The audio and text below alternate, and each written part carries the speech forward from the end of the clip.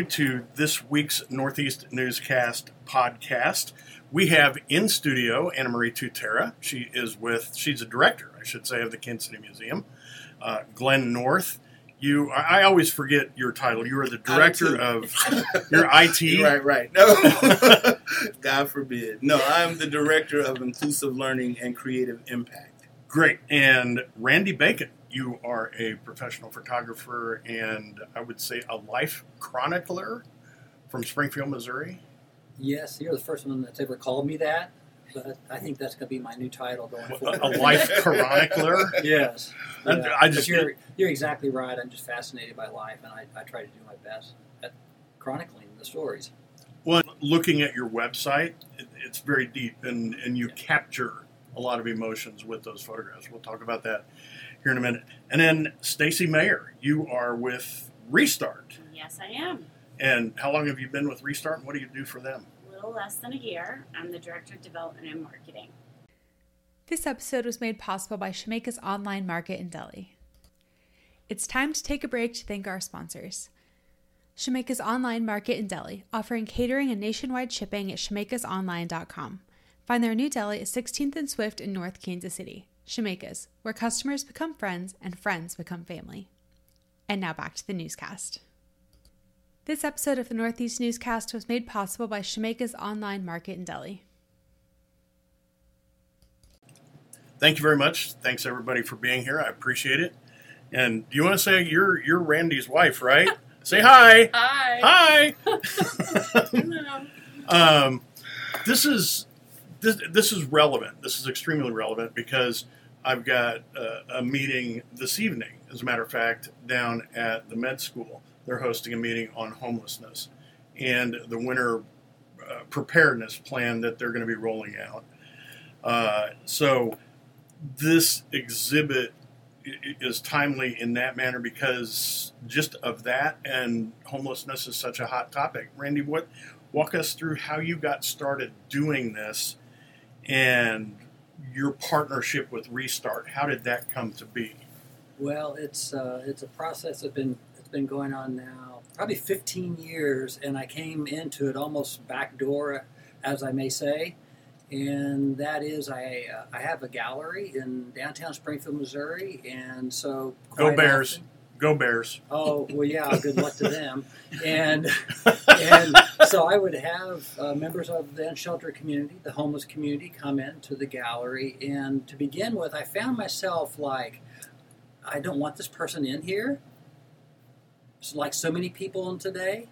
But then I started talking to him. I just gave him a minute. Then I gave him 2 minutes. And what I found out is like, I really like this person.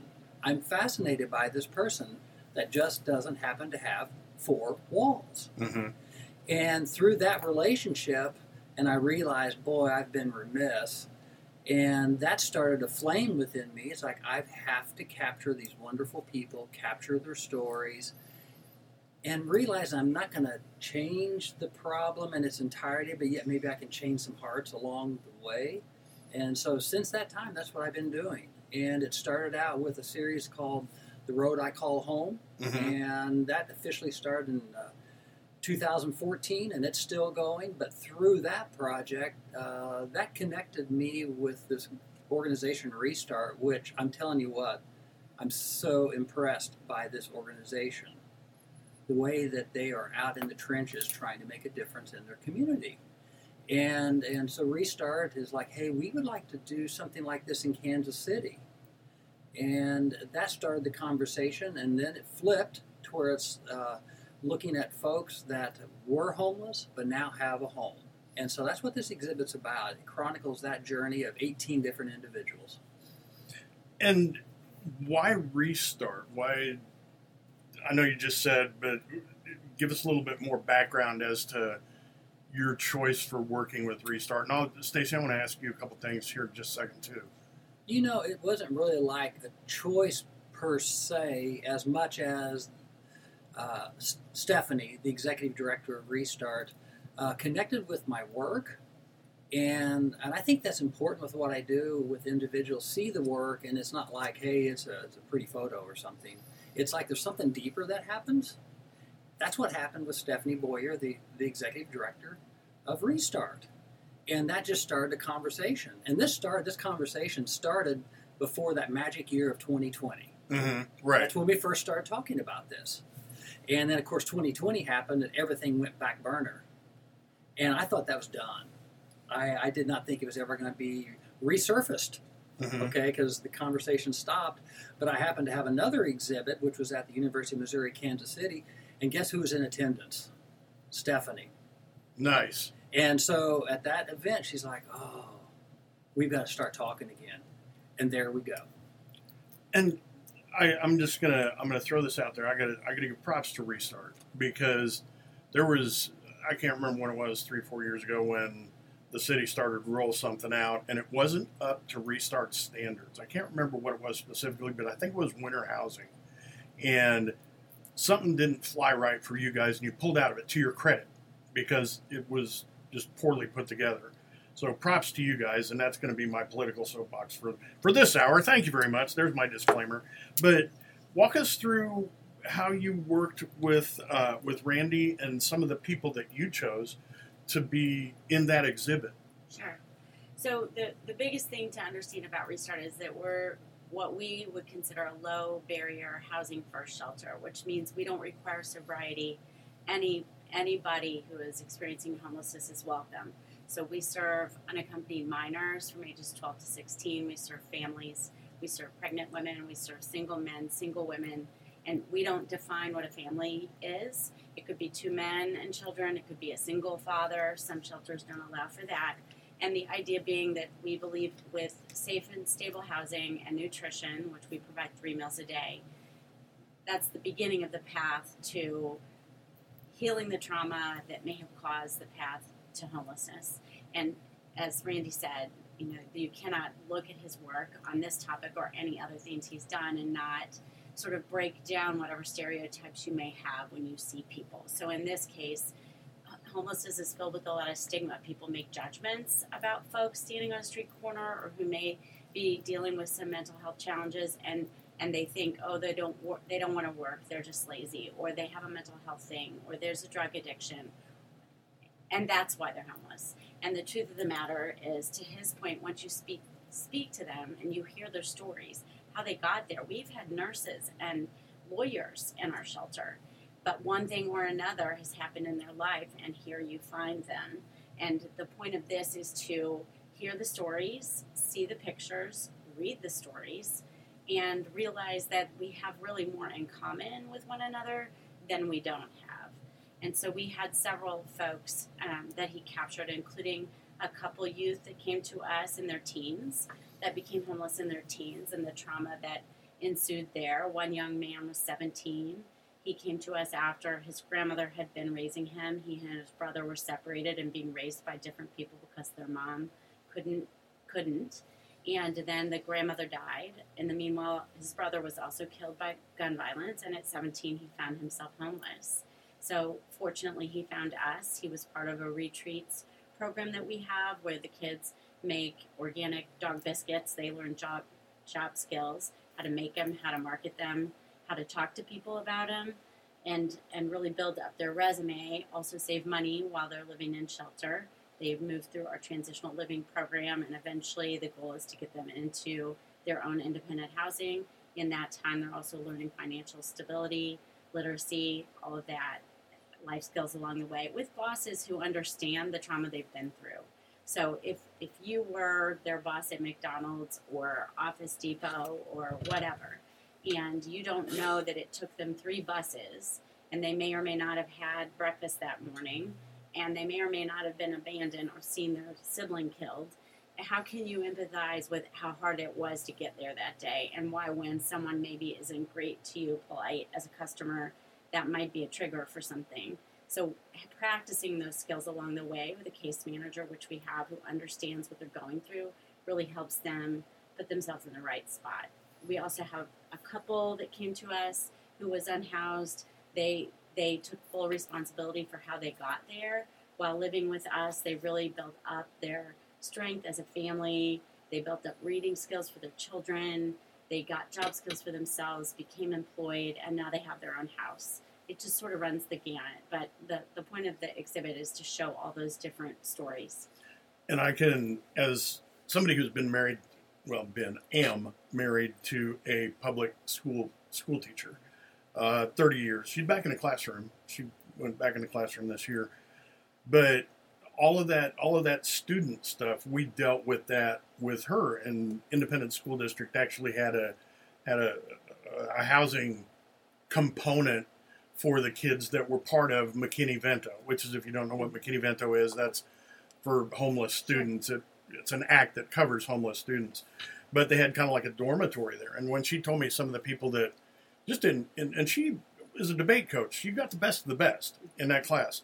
And when she told me that, a few of her kids were couch surfing or were doing this and then ended up there, I said, you kind of step back and go, what? Really? That person? And so it start to, top to bottom, side to side, you never know. Right. You just never know. And that's why I think, Randy, your photographs, I've looked at them yesterday and today, and I spent a lot of time looking at, it's the road I call home. Road I call home. See, look at me. Thank you. Yeah. But looking at those photographs, it was really telling to me, because there's more than just, you see more than the face. And you see behind the eyes, you see behind that face, and you don't know what's there, but you just see behind it, you can see through it. And it's really, it's gripping to me, just as somebody who deals with it on an everyday basis. Well, it's gripping to me, and with all the work I do, I never stop being fascinated by, well, this is going to sound a little bit ludicrous because I'm a photographer, which is a visual medium, but I really want people to almost feel something before you see the photo. Right. And I know, again, that's ludicrous, but at the same time you look at it and something happens, almost like happens in the heart of the viewer. That's my goal, because I think if I can bring people to that point while you're looking at my work, you're going to stop them. And if I stop them, then they're going to give time to what is being presented. And that's, you see that one photograph, and the one that comes to mind, and it doesn't have anything to do with this exhibit. It came out of Life magazine, 1972. It was a Pulitzer Prize-winning photograph, and it's of the little naked Vietnamese girl that's running down the road. I don't know who took it. I have no idea. But it's etched in my mind, because I came from that generation. And where is she now? What happened? How did she get there? How did she get here? And that's the kind of pictures that's the image that I see when I look at your pictures. Man, that's super. How does this figure into the museums? It's not just a tagline for you. This is part of the whole story. Right. Well, I met Randy years ago through his wife, Heidi Herman, who is an amazing artist and fashion designer, and that's how we connected. When we had the satellite location in the Historic Garment District, we still run the Historic Garment District Museum, but we also had another location there when we were under construction with Corinthian Hall. And in working with Heidi, I met Randy. And Randy, this was years ago, maybe like 2016. Mm-hmm. Probably, yeah. And we were in the process of developing our vision for the exhibits for the museum. And I think we just knew kind of instantly that we would one day work together. We both had a common belief in the beauty of personal stories and wanting to share layered and complex stories with truth and dignity, and to really bring about a shared humanity. And at the Kansas City Museum, we really embrace a city museum model. And what that means is that we focus on the past, present, and future of the city and its people. And we create content for exhibits, we create programs and events and experiences that illuminate the importance of your story as an individual and the importance of connecting that story to others and creating this collective impact and chronicling that. Of course, we have a major collection of historical materials, but we are also interpreting the present. And in doing so, we need to be able to collect these stories in many formats. And we operate with the conviction that if you tell the whole story, that can be very healing, and that you get to the core of the identity of a city. And so we worked with Randy on the current exhibit that we have called Our City, Our Stories, 21 still portraits for that exhibit on the third floor of Corinthian Hall, and then these story cards that bring those portraits to life through the written word.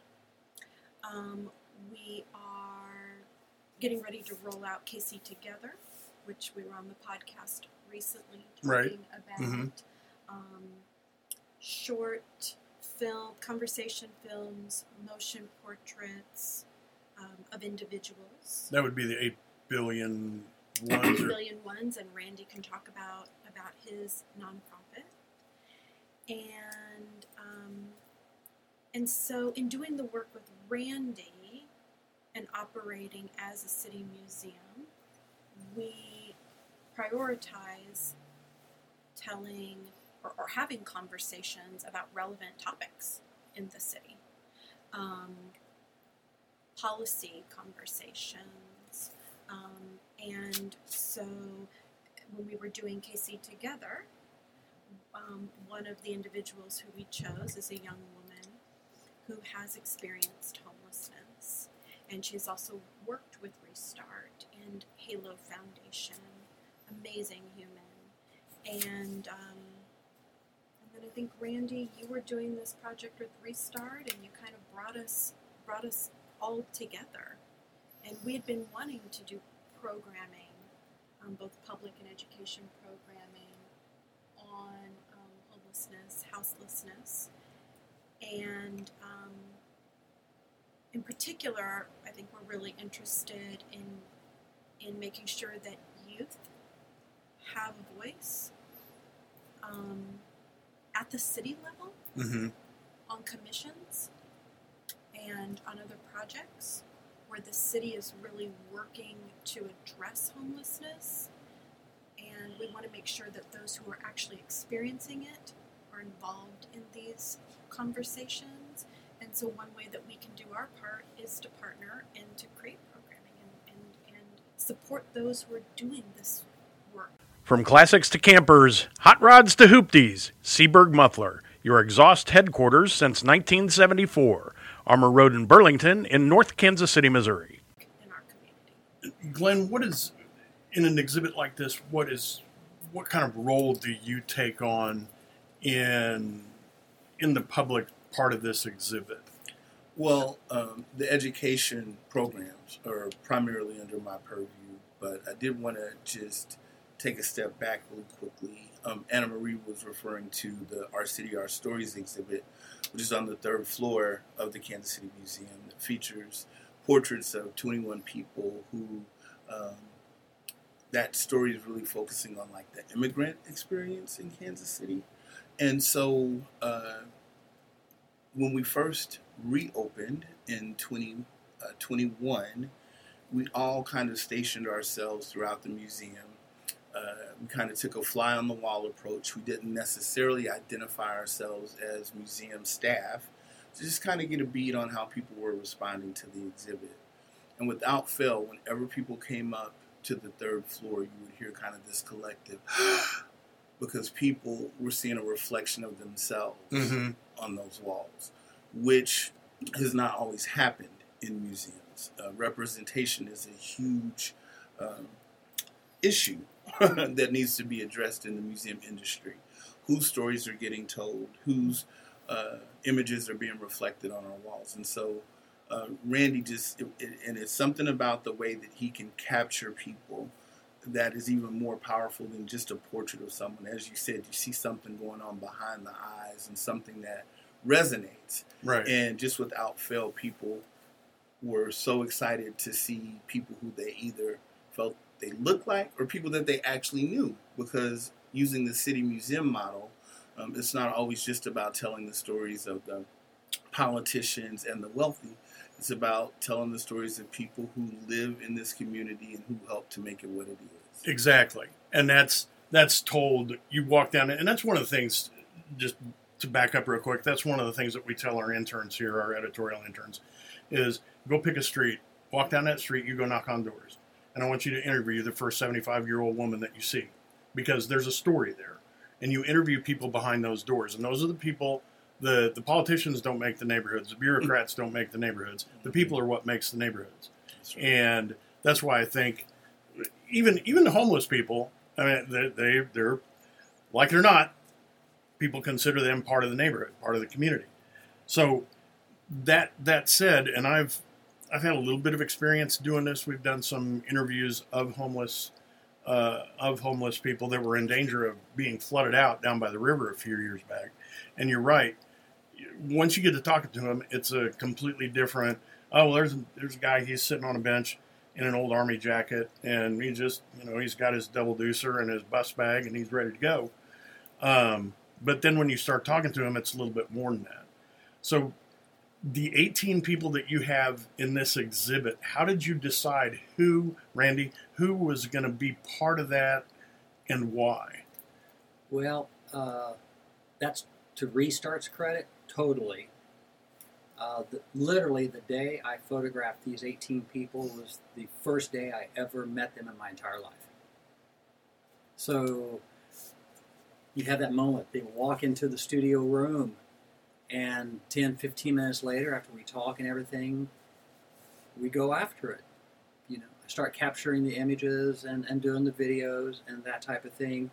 And, I've been doing this professionally now for over 35 years. But I'm still like that kid, really. When I get to photographing somebody, it's like, oh my gosh, there's a magic in this that I've never experienced before. That's because every single person is so unique. And that fascinates me artistically. It also fascinates me and makes me even, I think, a little sad. And that is some people, a lot of people, never get to voice their voice. Mm-hmm. Their voice is never amplified. And so a lot of the work that I do is about amplifying voices, including our unsheltered community. And so those 18 people, basically we gave Restart the job. It's like, hey, find 18 people you want me to basically focus on, cover as much demographics as you can. And that was that. And I have to tell you, they came up with 18 incredible stories. For a fact, the very first one that walked in, his name is Terry. And here I am. I've been photographing the homeless community now for, 15, 16 years. He walks in and I'm like, you were homeless? I was thinking this because he was so put together. So even me, with all of my exposure of this community, I was like, I was like, wow. But that was what a way to start. Right. Because he even shook me a little bit. And his story's powerful. And he went through revealing how he became homeless. And he owned up to some issues. But then he said, I'll never forget this. Because, I asked different things during the video portion of the different subjects capturing video. I asked him, like, when you hear the word home, what does it mean to you? What do you think? And he just lit up. His face just was shining like the biggest sun. It literally was. Without being a spoiler, what was his home? What was his definition? He started talking about things I think we all take for granted. He said, oh, my dining table. And I've got 6 chairs. And I'm like, I haven't thought about that, I think, forever. He was giddy. He was laughing. He was laughing. When he was talking about Oh, he's just laughing. And that's like, as a normal populace, we don't think about what a blessing a thing as a dining table is. He was talking about what a blessing it is to be able to pay for his utilities. And I'm like, I never look at paying my utilities as a blessing. Because we just think, oh no, another bill. But he truly sees the beauty and all that it presents of this thing called home. And from there, it just went on with all the different subjects, each one bringing a different perspective, a different journey into the exhibition of work. And these you brought them to a studio or on it. We did it in the shelter. Okay, I was going to say you did it in a room at Restart, so you weren't out. You didn't have to walk up on somebody, because I've done that before, and that ain't. I've done a little bit of it, but from the get-go with the work that I'm doing, and this is not only with the homeless work that I'm doing, but in general, I feel like my style is what I call isolation. And what I mean by that is I try to isolate the subject so there's not a lot of other things pulling the viewer, to the field of flowers or whatever. Right, yeah. And in the case of the homeless, setting under an underpass and, stereotypic views that we have of the homeless. For me, it's like, no. I want to isolate the human. Very simply. But in the simplicity of that work, then comes the complexity. And that's all the little nuances that when you look at the work, it's like, oh my gosh, I'm looking at a photograph right here, but I'm having like an intimate experience, very personal experience with this photo or this video to where it's like, I think I know this person, and I although I've never met them, I feel like I like this person. I want to get to know this person even better. What's it like to peel that onion? That's crazy that you said it, because that's what I call it. I call it the onion. Okay, so my work's very simple, but it's a complexity, and I call it the onion. And that's because you pull away the layers of what you're looking at. And, for me, again, my artistic fascination, that's a lot of the impetus of it. And that is, I want to pull the layers of this onion from this person, and I want to create a situation where they feel 100% comfortable doing that in front of a camera, in front of somebody they probably just met, studio lights, on, and the person's like, oh, Randy, this is me. Take it or leave it. Mm-hmm. Here I am at my most real, vulnerable self. And this is 180 degrees out of phase from their day-to-day. Total. And, I mean, it's bringing them into some place like this. But holy, what the heck? Yeah. How did you make them feel at ease? Because, as somebody who doesn't, I live in this world. So I'm used to all of the stuff that you see here at the studio. And I would be comfortable sitting down. So somebody coming straight out of Restart or as part of the program or straight off the street, how do you get them? Okay, how do I do that? Yeah. If I had the exact answer, I'd write a book for photography. But it's different for every single person because every single person is different. But I will say this. I think people can read this with me, and that is I do have a pretty overarching love of people. I have a compassion for people, and I think people sense that when I'm photographing them, and so a trust is developed. And sometimes it literally happens in like 2 minutes. You see the light bulb go off. Oh, we're good to go. Mm-hmm. And sometimes it takes a lot longer, and I'm good with that. Let's just go down this little road that we're doing right here, right now, and let's see how long it goes. But ultimately, for me, it's that magic again. It's that magic when I'm like, oh my gosh, this person trusts me to the point that they're revealing this to me. That's a sense of honor.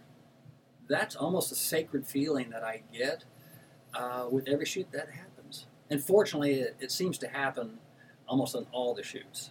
So Stacy, did you work with Randy on coming up with who was going to be participating? Yeah, so we brought him the subjects, and he we gave him a little bio, a couple sentences on each person, but we didn't want to cloud his perception, because to his point, as a person that sat in the room and watched it, he is talking to people, and I expect it's the same across the board, as people, not as a label, and that's, I think, the essence and our primary objective of this. These aren't homeless people or formerly homeless people. These are people who happen to have that experience that gave them something in common, but he didn't treat them as anything other than, Terry or Yolanda or TJ or Julie or whoever. And what we did do intentionally is try to, because we are the only homeless shelter in downtown KCMO that takes all populations, regardless of gender, religion, ethnicity, family definition, and we wanted to be sure that the stories that we were bringing to him, that he would pull out, were representative of all of those things, because the people that we serve are representative of all of those things, and they are what bring us to each other with commonality, in spite of what might be different on the color of our skin or our faith or a battle with addiction or not, or job loss or not. There are just so many things, and what he did so magically, I sat on the floor and cried through several of them, was make people feel comfortable to be themselves. And I think many of them were surprised hearing themselves tell their story, to his point. It's the first time anyone asked. And several of them spoke about, the labels people give them and how they view them as hobos or lazy, or those words we hate to use, and how they wish people could give them a chance or a second look or a removal of a label. And that was pretty powerful to hear. And in this week's edition of this week's print edition of the Northeast News, on the outside back page, we've got the museum sponsored content. And without going into too much detail, who is and I'm pointing to a picture just so our listeners, and we'll put this up on our website. I'm pointing to the picture that's on the outside back cover of the paper. Who is it? Why was she chosen? And give us an idea of her story. Sure. So she's been on and off the streets for many years. She comes from a big family that was loving. And what's her name? Eliza. Okay. Her parents split up when she was a child, and she came to Kansas City with her father, and the rest of the family stayed in California, where she's from, Los Angeles, with her mother. And she eventually took care of him, had her own family here. Over time, he died, and one thing led to another. She found herself without a home, and she joked when we gave her picture that she wanted us to send it back to LA so it could hang next to the Hollywood sign, because someday she's going back there. So, yeah, and she was picked for that reason. I mean, she had a long life of things. She'd had a family. She did the things that America tells us we should, and she cared for her father, and, like I said, one thing led to another that changed her path. And then she does struggle with some mental health challenges and staying stable in that regard. Because like so many, my family members, you may need help with anxiety, and you take medicine, you feel you're better, so you're like, I don't need it anymore. And if you're living on the street, navigating on the street, you don't have someone necessarily to make sure you're taking it, things can happen. Danger happens, fear happens, loneliness happens. Where is she now? She's actually back in the shelter, but safe and stable, and we're working on that with her so that we can move her into an apartment. She's been approved to do that. We just want to make sure she's prepared to do that long term with the medicine, and that we're looking at ways with her healthcare team to make sure that that's regulated in a way that she doesn't have to worry about it. This exhibit, I think it's going to be so strong. Randy, what do you hope people take away from this?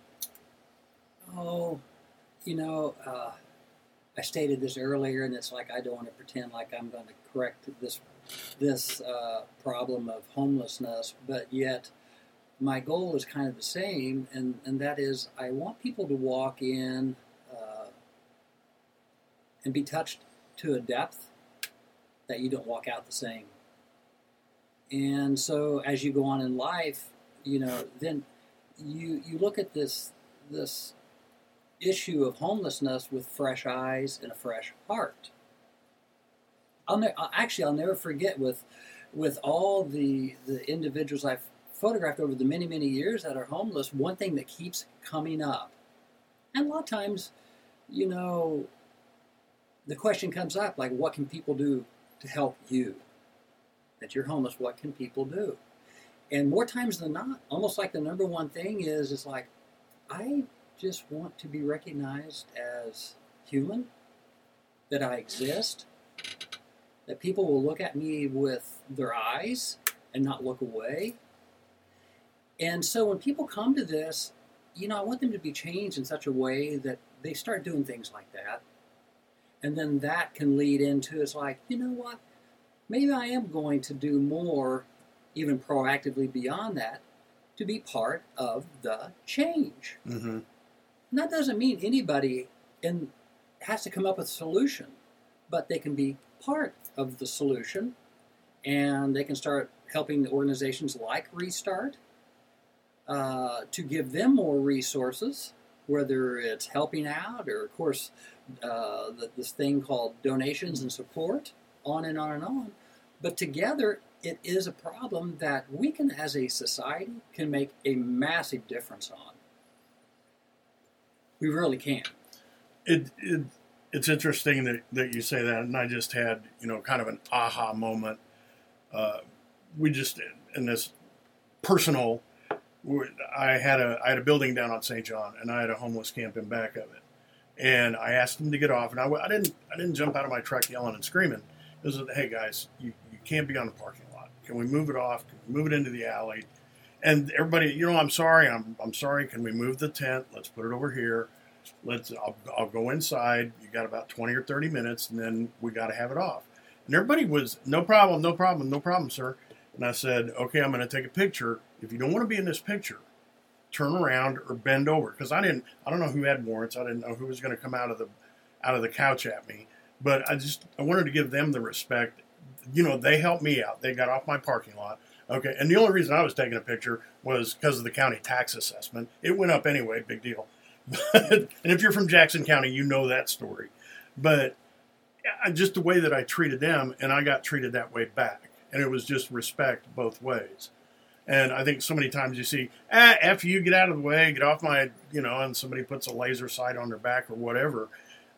You know, step back, take a minute. Is I think, kind of the message. At minimum, step back and take a minute. I just wanted to thank the museum for giving us the opportunity. Oh, we can't do that. Because of something similar kind of to what you're saying. One of our participants, Kathy, says at one point in her interview, if you don't see us, we must not exist. And when you look away, which many people do, either because if you look and make eye contact, then you're on the hook. And are you going to give them money? And then you're going to wonder what they're going to do with the money you gave them. And also, is it any of your darn business what they do? But that business of if you don't see us, we must not exist. And that happened in Kansas City when the draft occurred. And if you saw us on television, there were no homeless in Kansas City because we bulldozed camps. And I'm not here to criticize that. It's a common practice across the country. But to Kathy's point, if you can't see them, they don't exist. The museum is giving us an opportunity for people to be seen with Randy's amazing lens, and not just how he captures them in the still pictures, but the words he draws out and the recorded film. And we can't do that and help change the stigma and the way people see and discuss homelessness if the Kansas City Museum doesn't give us an avenue to do that. I was just going to say I was really excited because of all the things that have been mentioned, but just personally, I began working with Restart back in 2007. Thinking about this interview, started going back to old emails. There was a woman named Linda Kimnitzer who reached out to me because I'm also a poet and wanted me to do some poetry workshops with the young people. She volunteered doing arts programs with the students there. And I remember feeling like very uncomfortable. Like, are these young people going to want to write poems if they're not sure where they're going to be staying, if their families have been dismantled in some way. And as soon as I came in, I just intuitively knew not to make it different than the way I interacted with any other students. And they just lit up, and I just wanted to share. I came across a poem, a very brief one, that a young woman named Erin wrote. She was 11 years old at the time. This was 2007. And I thought it was appropriate because it's a self-portrait poem. These are portraits. And she said, "My eyes are a tan crayon. My hands are the color of caramel. My hair is smooth like sterling. My skin is as pretty as a butterfly.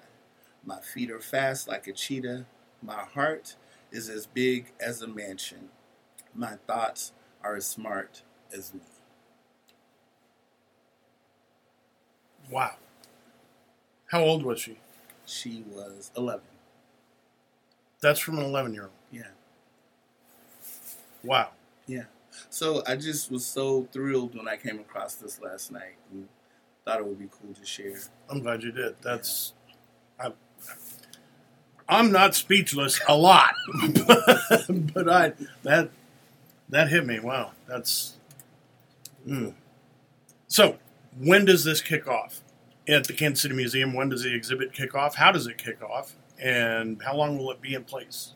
It will open to the public on Friday, November 3rd, and it'll run through April 28th of 2024. And Stacy can tell us about all the great programming that's going to happen, too, which I'm really excited about. Sure. And you can see it all on the website at the Kansas City Museum as well as on restartinc.org. But we're inviting the community to come and have a number of community conversations on various topics. So we'll start that off in January with a legislative breakfast where we're inviting regional, local, and national politicians who represent our area to come see the film, experience the photographs, have some conversation about the work we're doing and sort of our vision for the future. And then we'll roll through things like dignity. We'll consider things like public responsibility, housing as healthcare. We'll have a number of community conversations with leaders from other nonprofits that serve this population of folks, as well as folks from the museum, as well as healthcare providers, as well as people with lived experience. Our goal is that at every conversation we have, there will be at least one person from the film who comes to breathe in and available to answer the questions.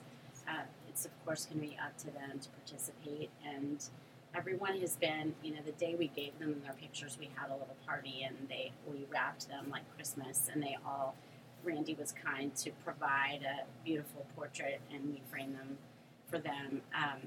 And several of them were a little taken aback at first, and some were black and white, some are color, so there was the whole debate. How come mine's not color? How come mine's black and white?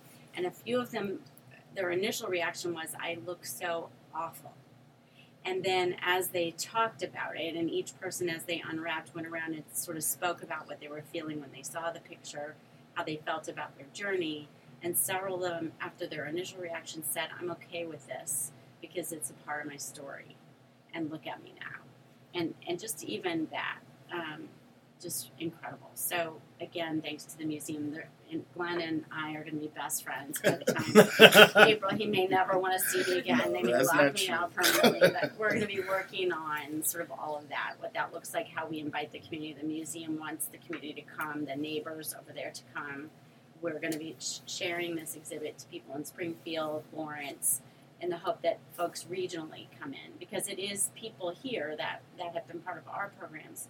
But these are people, some of whom weren't born here, like Eliza, and some of whom could be in any community, right? And it's sort of that part of it, inviting us all to just welcome the humanness of that journey.